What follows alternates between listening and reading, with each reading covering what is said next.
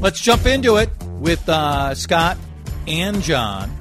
Both are with us on the CenterPoint Energy Home Service Plus hotline. Gentlemen, always a pleasure. John, I want to start with you because a great honor for Jill Burkham with the Pulitzer announcements. If the audience is unfamiliar, tell them what took place with Jill, and also then Scott can jump in the role he's played before with these prestigious prizes. Well, Jill Burkham, as many of our listeners know, and indeed she has been on Playing Politics before, is a tremendous editorial writer after a distinguished career in the newsroom. And over the last few years, she has been a finalist, which is in effect, almost tantamount to winning a Pulitzer Prize. This time it was for an editorial she wrote on behalf of the board about the BWCA and mining issue a few years back. It was about Native American schools within Minnesota. And yet many may know her most for her healthcare expertise. She worked at Mayo for a bit in between journalism stints in Rochester as well as the Star Tribune. And she is our lead writer on most of our healthcare editorials, which of course have always been prominent, but particularly in the pandemic era. So she has been doing a remarkable job on that and updating people through those editorials and through social media. So she is a tremendously talented and yet very humble journalist, rightly honored for this piece, and a real asset to the paper and to the community. All right, Scott, tell people how you've played a part on the juries. Is that right? Or explain just kind of the details of this, because I think most people are probably familiar with this and what an amazing honor it is, but just how you separate fantastic journalists from others and these different pieces, and I know you've played a role in that.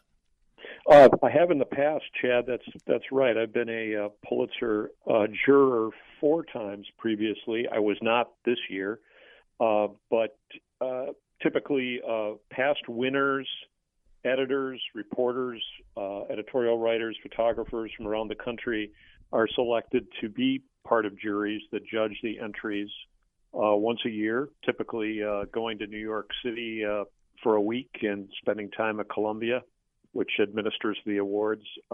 It's a great honor and a lot of work and a lot of fun to do. I understand that this year, because of the way things fell with dates, I believe they had to finish up some of their decision-making virtually, not surprisingly. Mm-hmm. But what happens is the juries come up typically with 3 finalists in each category, and then they forward those to the Pulitzer board, which makes the final decision on a winner.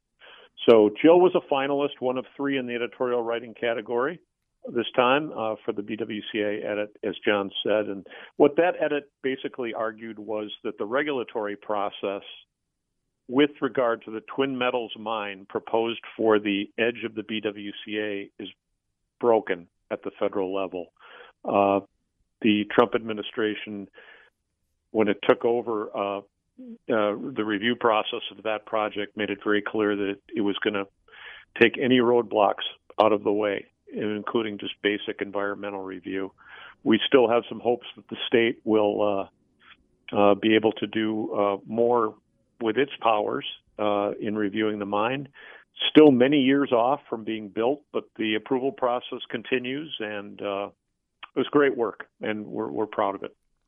Obviously, the topic is still out there, so congratulations to Jill on this remarkable honor. Scott, let's get to the state first, and then we'll go to the federal level.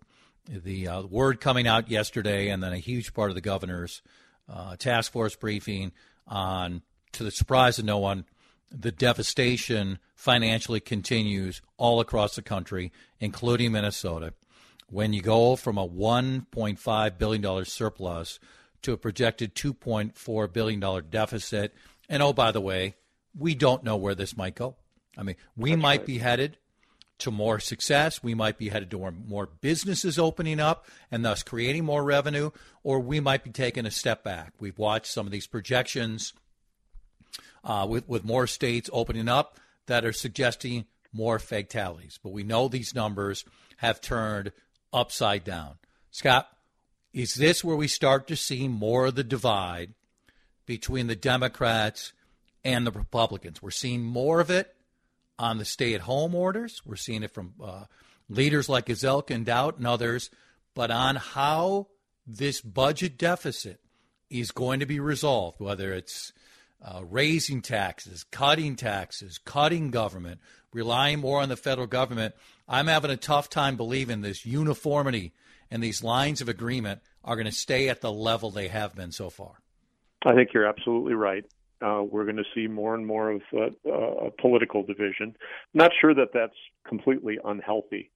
In normal times, you would obviously have a debate over spending or taxation and how much to use of the rainy day fund that fortunately Minnesota has. So I don't know that that's all that unusual, but the key will be going forward, how much does a revenue continue to decline, or do we come back more rapidly than I believe we will currently, and how big does the problem become? How big does the financial problem that the state faces become? But yes, I think we're going to see continuing debate over spending. And then the other thing with spending is you can make an argument to some extent that some of that is needed to stimulate a rebound in the economy. Yeah, right. John, where do you think we're headed? For more red ink as this pandemic continues. Everyone certainly hopes that it turns around, but the experience would suggest, if we look at the 2008 financial crisis as just one example, that it unravels much quicker than it builds back up. And some of the natural tensions that have been subsumed during the crisis portion of this pandemic are starting to come to the surface. And we saw this, as Scott mentioned, with stay-at-home orders, with Speaker Dowd, House Minority Leader Dowd, talking about trying to hold up the bonding bill regarding his Republican caucus if indeed the governor didn't begin to yield or cede some of the leadership that he constitutionally has for making some of these decisions that the state has been going through, or that he and his administration have been facing at this point. So a lot of the political tension is underlying, and it's coming to the forefront at this point. And I think that it's going to be very important that they figure out a way to continue to work together, because unfortunately we're not going to be out of this crisis anytime soon. I want to get to the controversies that come about. And Chris, why don't just to be safe, put John and Scott on hold so they both can hear this. This is State Senator Justin Eichhorn. He represents District 5, and this was a tweet, which is a video that he offered up yesterday, and a lot of criticism and a lot of backlash has taken place since then. Instead of me giving a broad outline of what was said, let's just go ahead and play what Senator Eichhorn had to say yesterday. Hey, State Senator Justin Eichhorn. We're working hard today again in St. Paul. And as you can see behind me today, we've got a nice little tent city set up here. Unfortunately, in Greater Minnesota, Governor Walz has campgrounds shut down. Governor, this is an appeal to you. Please open up campgrounds in northern Minnesota. If you're okay with this, we should certainly be okay with our resorts in Greater Minnesota, campgrounds being open. We can do it safely. Our campgrounds have a plan. They know how to do this. And by our nature in northern Minnesota, we're distanced. I'm so disappointed to see the Boundary Waters shut down for camping and all of our beautiful places we have to go up there. And it's also unfortunate this is how our homeless people have to live right now. So, Governor, please open up camping in Greater Minnesota. We can do it safely. We know how to do it safely. All of our Minnesota campgrounds are essential, and all of our Minnesota workers are essential. Open up Minnesota. Okay, that became a story for a while yesterday. The state senator offered up a statement Tuesday evening saying it was his attempt to convince the governor to take heed of the dismal economic conditions folks in my district and across Minnesota face in the Grand Rapids area. He added, the video may have missed the mark, but Governor Walz's blanket extension of the stay-at-home order only exasperates the pain that my constituency feels. You know, at the end, I'll go to you first, John. He does say it is sad that this is how homeless have to feel. But I got to be honest, I thought it was completely tone deaf to talk about a very valid issue, by the way, a very important issue about what we're doing and where we're drawing lines on stay-at-home orders and the outdoors and what's allowed and what is not allowed. But to make any sort of comparison in this way, I know the state senator is young in his career, but I would have thought he would have been a little savvier instead of putting himself into this controversial position. What do you think? John, you go first, then Scott, just jump in right afterwards. Quite clearly, he realized that he had indeed, as he said, missed the mark. Many people would go much further than that in terms of, what he said and how he said it. He, in the original video, said nice little tent cities, and he's talking about people who are homeless in the most desperate situation imaginable during a pandemic. And the insensitivity is incredible, and the tone deafness is extraordinary. And yes, there are legitimate issues, and yes, that's why we send legislators to St. Paul to discuss and to debate them, but not in such an inflammatory and sensitive way. So he indeed did, as he described, miss the mark. Scott, is this one where you think social media has taken it further than it should have, or do you think the criticism, in your view, in this case, did meet the mark in the broadest sense? Because obviously there's different types of criticism, but it's been pretty unanimous against the state senator. Yeah, I social media took off with it, and it typically will with something like this. I think it ended up being about a 2 or 3 paragraph print story in the Star Tribune today. That's probably about what it's worth a day later. But I think, if anything, legislators should know that in the social media era, you're gonna make news with something like this. Maybe he didn't mean to be as insensitive as he came across. And as you said, Chad, he did put the disclaimer at the end that it's unfortunate the homeless have to live this way. But, again, I agree that this is a really important issue. What do we do with northern Minnesota resorts, campgrounds, BWCA camping, sure. And, legitimate, and we should have a good discussion about it. But equating camping in northern Minnesota or any Minnesota campground with being homeless is ridiculous. We'll pause right there, come back with the gentleman, and start with the President's Task Force. It was out. It's back. The President has offered up the explanation why. Where are we headed with this? Scott and John playing politics, back in moments on CCO.